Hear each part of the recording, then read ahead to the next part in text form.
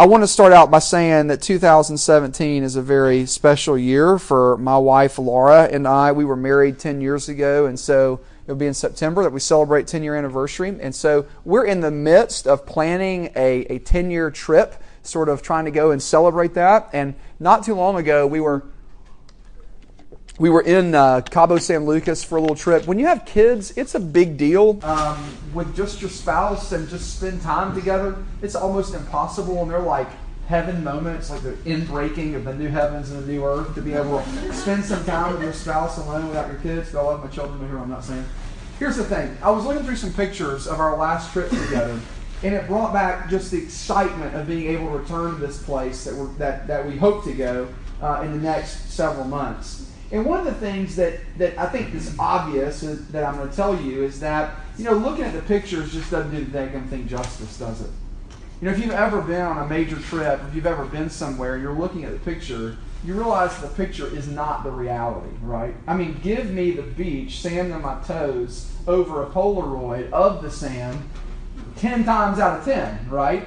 It's because we know the reality there to be greater than the picture. In fact, the picture itself is just a pointer, as it were. It points forward. It points like a sign, as it were, to something that's greater. A picture of Cabo reminds us that Cabo really exists. But the picture isn't Cabo. The picture isn't the reality. Now, I hope you're trying to connect the dots maybe a little bit with where I'm going. And this is what I want to say. I want to say this. In the same way, every week, we have said that Judges gives us a picture pointing us forward, there it is, to a greater deliverer, a greater judge, one who isn't riddled with failure and disappointment. And y'all, the same holds true this week. As we look at Samson, this very, very dark, mysterious judge, this final deliverer that God has raised up, we are going to see something, two kind of major themes elucidated in this text. And I want to say them to be very, very, very, very clear about this. That first of all, we're going to see the picture of a judge's brokenness. And then secondly, we're going to see the pointer to a broken judge. So the picture of a judge's brokenness, and then secondly, a pointer to a broken judge. Now, before we go there, I just want to say this. I think that all of us, if we will begin to sort of let this text, not only as we read it, have it read us. To have it examine who we are. For it, as it were, to cut us open and take a look at who we really are through this text. And if you will begin tonight to let that text do that, let this text do that, I think that you're going to see God's grace put on display in some amazing, fantastic ways. So much so that you'll walk out these doors with a fresh sense of how crazy God in Christ is about you. You see, do you believe that God really loves sinners? And that God really is moved by your misery, by your sin, by your rebellion against Him? All of those things that we think that keep Him away from us are actually the grounds that make Him move to us. That's what we're going to see tonight. That's my hope that you'll walk out of here with tonight. So let's take a look, first of all, at the idea of the picture of a judge's brokenness. A picture of a judge's brokenness. That really is what this text is going to show us and teach us. But before we take a look at that and take a look at this text, you really need to understand kind of what is going on in and around the sort of world of the text. So let's take a look at it. Take a look at verses 13, versus the first verse there. And the people of Israel again did what was evil in the sight of the Lord. Now, if you've been coming with us all semester, you've heard that refrain almost every week. That God's people have turned away from Him, right? And that because of that, they are given over by God into the hands of some neighboring army's force or some neighboring community, and they're overruled or governed by them. And usually with oppression, usually with hurt and harm, and it's a horrible, horrible set of conditions. That's where we're at. Now, we've heard stories about other peoples like the Ammonites, right, from a previous judge, but now we're into another group of people called the Philistines. This is a very, very important sort of area of the text that we need to kind of know about. But first of all, let's take a look as well at who Samson was. Did you see it there in verse 2 of 13? That he was born as the son of a barren woman. An angel comes to her, right? An angel of the Lord in verse 3 comes to her and tells her, behold, you are barren. You've not borne any children, but you're about to. And then interestingly, you might see in verse 5 of chapter 13, if you have your Bible out, let me just read it for you. It says, no razor shall come upon his head, for the child shall be a Nazarite to God from the womb. And he shall begin to save Israel from the hand of the Philistines. Now, I'm going to start with the end and then we'll move back. Begin to save Israel from the hand of the Philistines. That was a long, long, long process, only begun by the judge, Samson. But if you remember, later on in the first book of Samuel, 1 Samuel 17, you remember that famous story where the young shepherd boy, David, goes out into this valley and fights this Philistine named Goliath, right? And that's the process by which God will eventually come about subduing these Philistines. So just to kind of show you that Samson begins it, but it's just a process. But what about this deal about a razor touching his head? Well, in Numbers chapter 6, one could give themselves over to the Lord in a special, unique way. They could take a vow, make a promise that we've talked about before.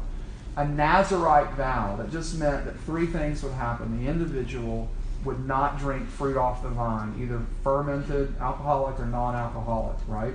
Secondly, they would make a promise to not touch any dead or unclean thing. And then thirdly, what might be the weirdest of all culturally for us is that they would not shave their head or cut their hair, okay? And what we're going to see is that Samson, that vow is placed upon him to be set apart unto the Lord because God has been faithful to his family. A little bit about who Samson was, his origins. But let's take a look because things begin to turn immediately downhill.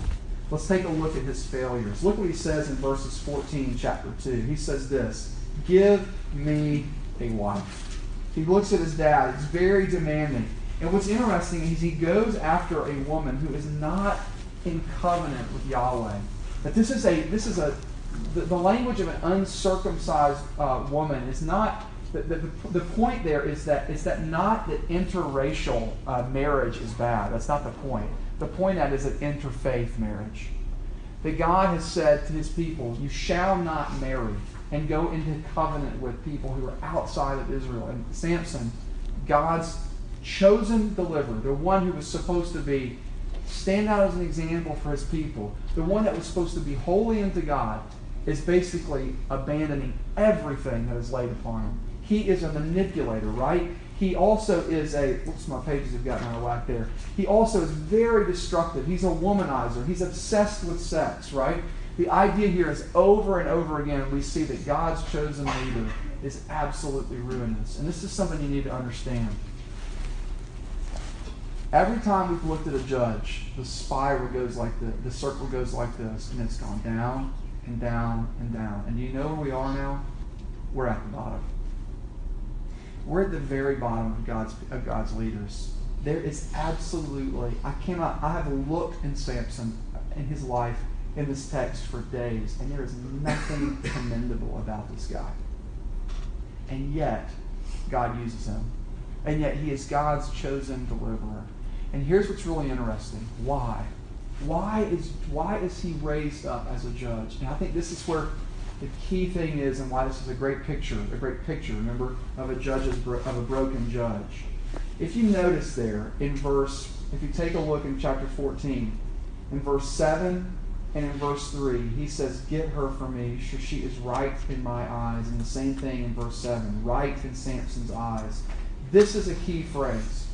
Later on in chapter 17 and in chapter 21, text to which we will come back as the semester ends, there's a phrase that says this, that there was no king in Israel in that day, and everyone did what was right in his own eyes. Being right in your own eyes is basically to say that my internal sense of things, what I want, what I long for, is the way that things should be. And basically what's happening is the people have abandoned faith with Yahweh, And what has happened is this, is everybody is just basically saying, I'm going to do what I want to do. I'm going to do what I want to do. And Samson is a perfect representative of the people. Now, why is that so important? Y'all, I think it's important because of this. Because I think that if we're honest, if we'll take a look at who Samson is and what he is like, we're going to see ourselves. And we're going to see ourselves as people who basically say to God, I want to do what's right in my own eyes. Don't tell me what to do. Don't tell me how to live my life. And that's what Samson has done. I'm going to come back to that, but I want to finish kind of telling the story. It gets weird, doesn't it? A lion coming at him. He rips the thing apart like a young goat. You know, like you rip apart young goats, right?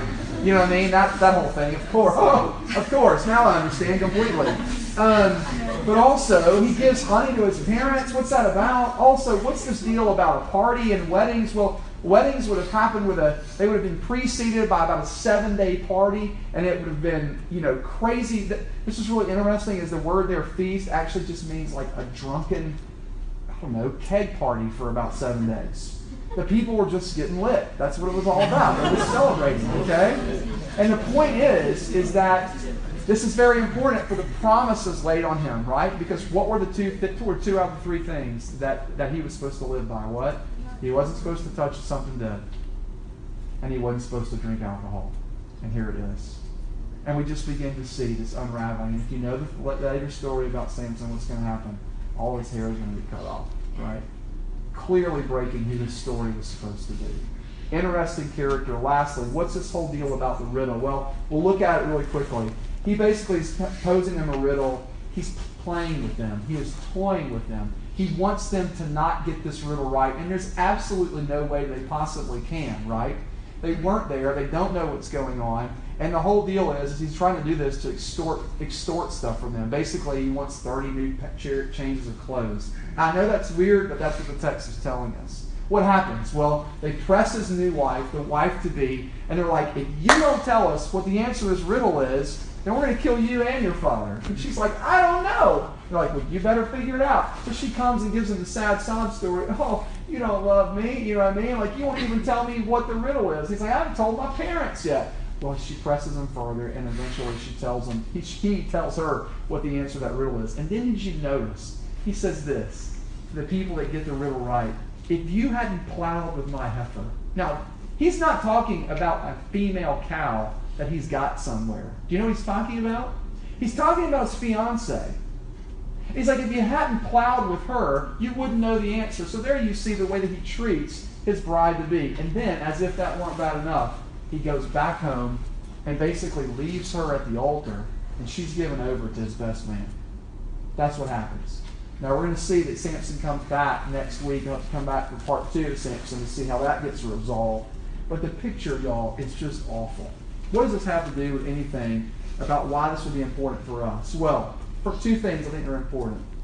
One, where do we see our own selves as living right in our own eyes? Right? You see, all of us love, it is the spirit of our age, autonomy, a rule unto ourselves.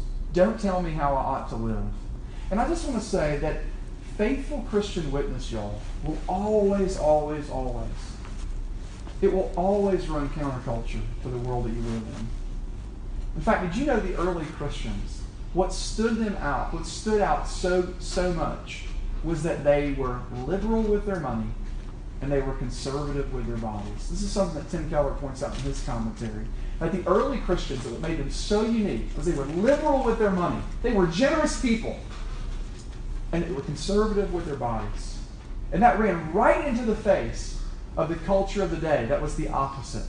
They were conservative with their money, stingy, greedy, and liberal with their bodies. And I just want to say this, that culture back then, all the way up in the first century, and even now, is a way that we can live faithfully in this world. A way to live not what is right in our own eyes, but what is right in the eyes of the Lord. The picture here is very clear, y'all.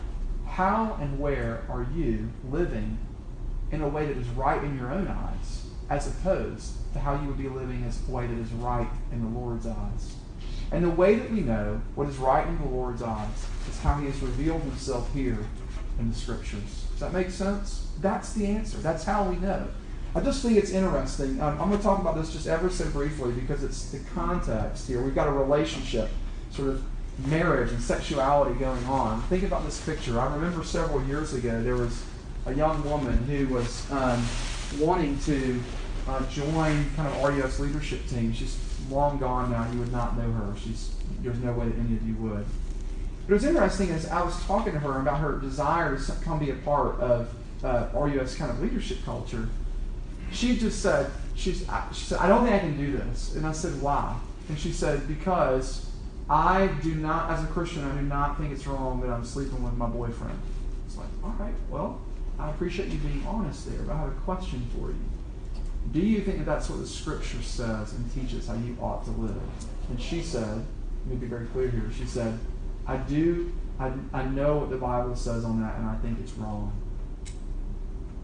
And I appreciate her honesty. That was intellectual honesty right there. She's saying, I look at the Bible, and I think that it's wrong. And I just want to say this. That, in that instance, is doing what is right in her own eyes. You see that? Doing what is right in her own eyes. And at every turn, whenever you do what is right in your own eyes, you're looking at the Scriptures and saying, God is wrong. The Scriptures are wrong, and I am right. Utterly telling, utterly searching. Because I think if every single one of us, for a moment, were just to stop, we would see vast areas of our lives. I don't mean just with sex. How are you with your money? Are you a generous person? How are you towards people that are different than you in the sense that maybe they're not as socially adept as you are? Maybe they're an outsider. How do you treat them? Who are the friends in your friend group? Does everyone look the same? Are you building a small little kingdom of only yourselves? Or if you're a Christian, you know that Jesus says we ought to love our neighbor as ourselves. We ought to have a community around us. Well, it's very, very much like the kingdom. Anyways, the list could go on and on. It's a very searching question. Where are you presently living in a way that is right in your own eyes? And if you begin to ask that question, you're going to see phenomenal grace come to you if you'll listen to me for the next 15 minutes, I promise. But right there is the picture of a judge's brokenness. Samson is a broken man. He is deeply flawed, morally, relationally, emotionally. He's a reflection of the people as a whole during this time. And if for Dale to be honest, we'll see ourselves in him. The great commentator, writer, Barry Webb says this, though, and this is where we kind of begin to make a transition, that we must not allow our focus on the Savior God raises up to eclipse the God who saves. That we must not allow our focus on the Savior God raises up, that is Samson, to eclipse the God who saves. And that brings us to the second point, the pointer to a broken judge. Now here's what I want you to see. I want you to see that Samson's story points us in a negative way. In a negative way. Anybody know the old, nobody uses this anymore, but like 35 millimeter film? Do y'all even know what I'm talking about? Okay, thank you, Jesus. I haven't lost that yet. Okay, great. There's like cultural references I'm outdating on y'all, so it's just, I'm feeling my age, y'all. If you were to expose that film, well, not expose it, but if it take pictures on it, you would see a negative image, right? Light hitting it, creating a negative image on that film. And Samson's going to act as a negative image for us, for what is real, true, and beautiful. And we're going to see that right now. We can see the actions of Samson, his parents, and the Philistines, and forget that there is another character in the story. Look with me at chapter 14, verse 4. Here it is. His father and mother did not know what? That it was from the Lord. What was it from the Lord? Samson's desire for this wife. They did not know that it was from the Lord. For he, that is the Lord, was seeking an opportunity against the Philistines. At that time, the Philistines ruled over Israel. What's this text telling us in chapter 4, verse 4? It's saying this, that God was at work behind all the seeming brokenness in Samson's life, behind all of the despair and ruin in Israel in that day, for one thing, to be faithful to his promises, to rescue his people. That's what you have to see. You have to know that behind Samson's life, in all of his brokenness, that behind the people's life, in all of their turning away from God, that God himself, the sovereign God of the universe, was at work, conspiring even against Samson in a way to draw in his people and to rescue them and to deliver them from the oppressive Philistines. That God was at work. And y'all, when you begin to see that, you begin to see something very, very amazing about this text. Let me just point out one thing in particular. Everywhere else, when you read this in chapter 13, verse 1, and the people of Israel did again what was evil in the sight of the Lord. Do you know that in the rest of the book of Judges, the earlier 13 chapters, whenever that has it, the people begin to oppress the Israelites. And they do something. Do you know what it is? They cry out. They say, we're oppressed. Help us, O Lord. Help us. And did you see how they did that in this text? Did you catch it? No, you didn't. Why? Because it's not in there. Do you know why? Because they don't care anymore. They have so become like the nations around them. They've utterly abandoned the worship and relationship of God. They're oppressed and they don't even care. And do you know what happens though? God still delivers them. Now think about that. Think about what this is saying. The people need deliverance and don't know it. And because they don't know it, they don't want it. Do you see that? But God, in His amazing grace to them, goes against what they don't know and don't want and rescues them anyways.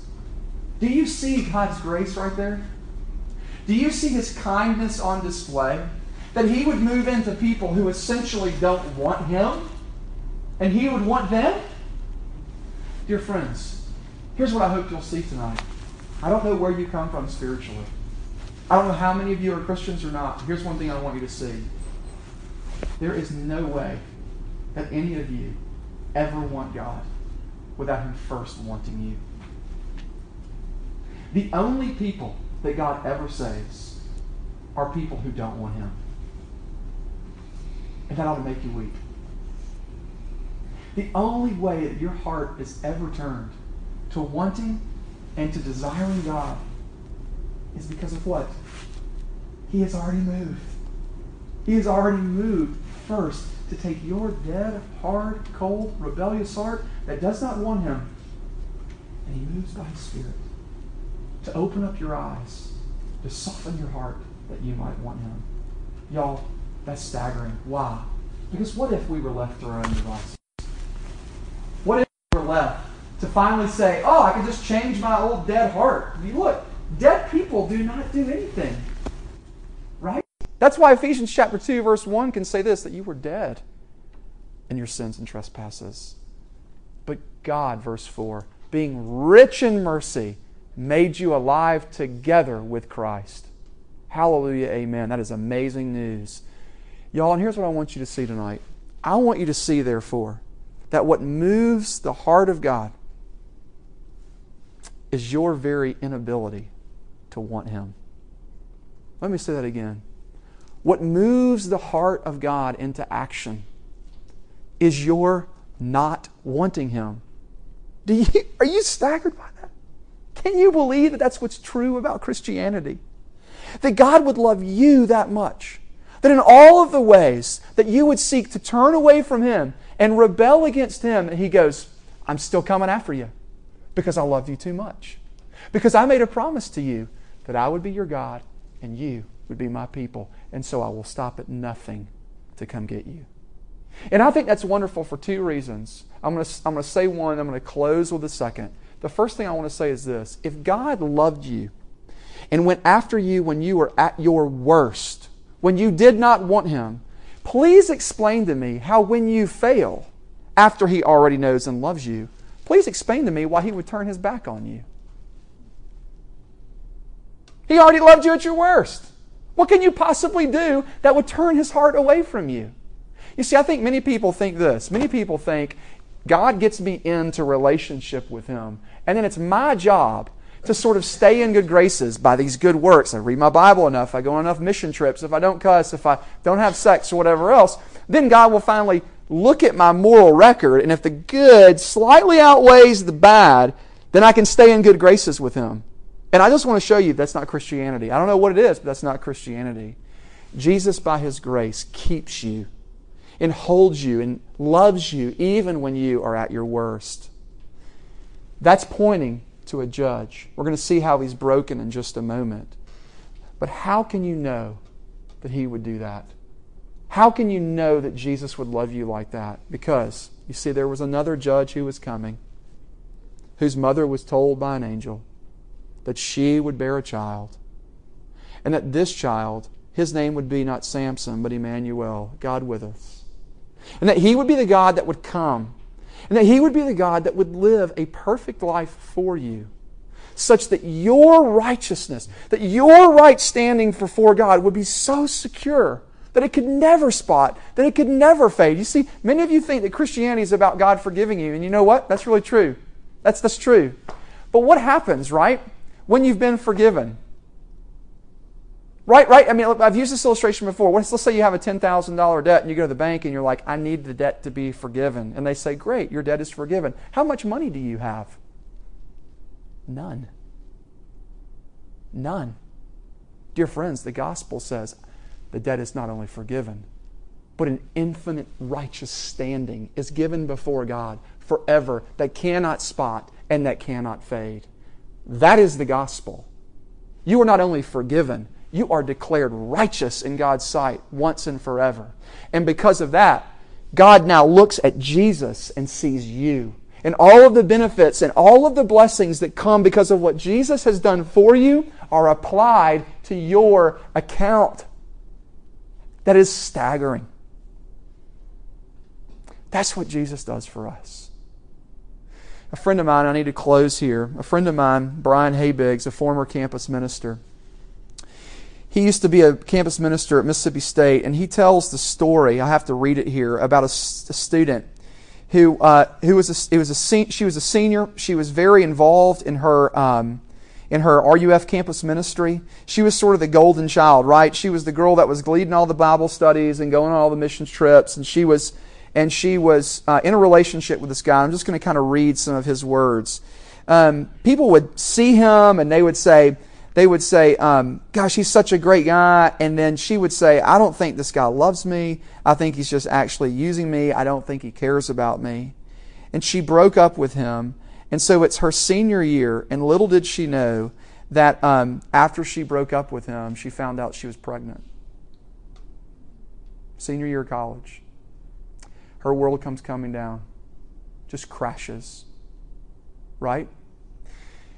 What she didn't know is that from her freshman year, a fellow senior now, for 4 years, a young man who'd been involved in RUF had kept his eye on her the whole time.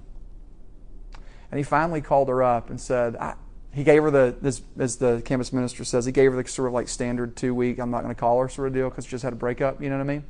And he calls her and he says, I'd like to take you out on a date. And she's like, oh my gosh, yeah, it's great, because she knows this guy's a great guy. She hangs up with him and she goes, uh-oh, he has no idea that I'm pregnant. What am I going to do? So she calls him back. And as she calls him back, she says to him, and she says, John, I'm so honored that you asked me out, but I realize that you don't know this. I'm actually pregnant. And then there was a long pause on the phone, and he said, and these are amazing words, well, I love pregnant women.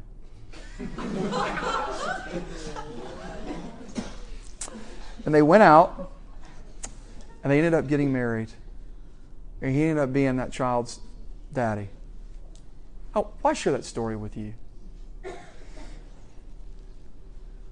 Because it is the gospel. It is a picture of the gospel. That somebody would see the worst in someone, and it wouldn't turn them away, but that it would draw them in. Friends, what do you think Jesus thinks of you? What do you think He looks at you and sees? And when He does see all of your mess, all the stuff that you wear the mask to hide, what do you think He does? The gospel tells us very, very clearly that God moves to us in our brokenness. Then in Matthew chapter 9, He says, I didn't come to call the righteous. I came to call sinners. That broken judge does that for you. Samson shows us it. The gospel is true, dear friends. Do you believe it? Well, I urge you, believe it and live. Let's pray.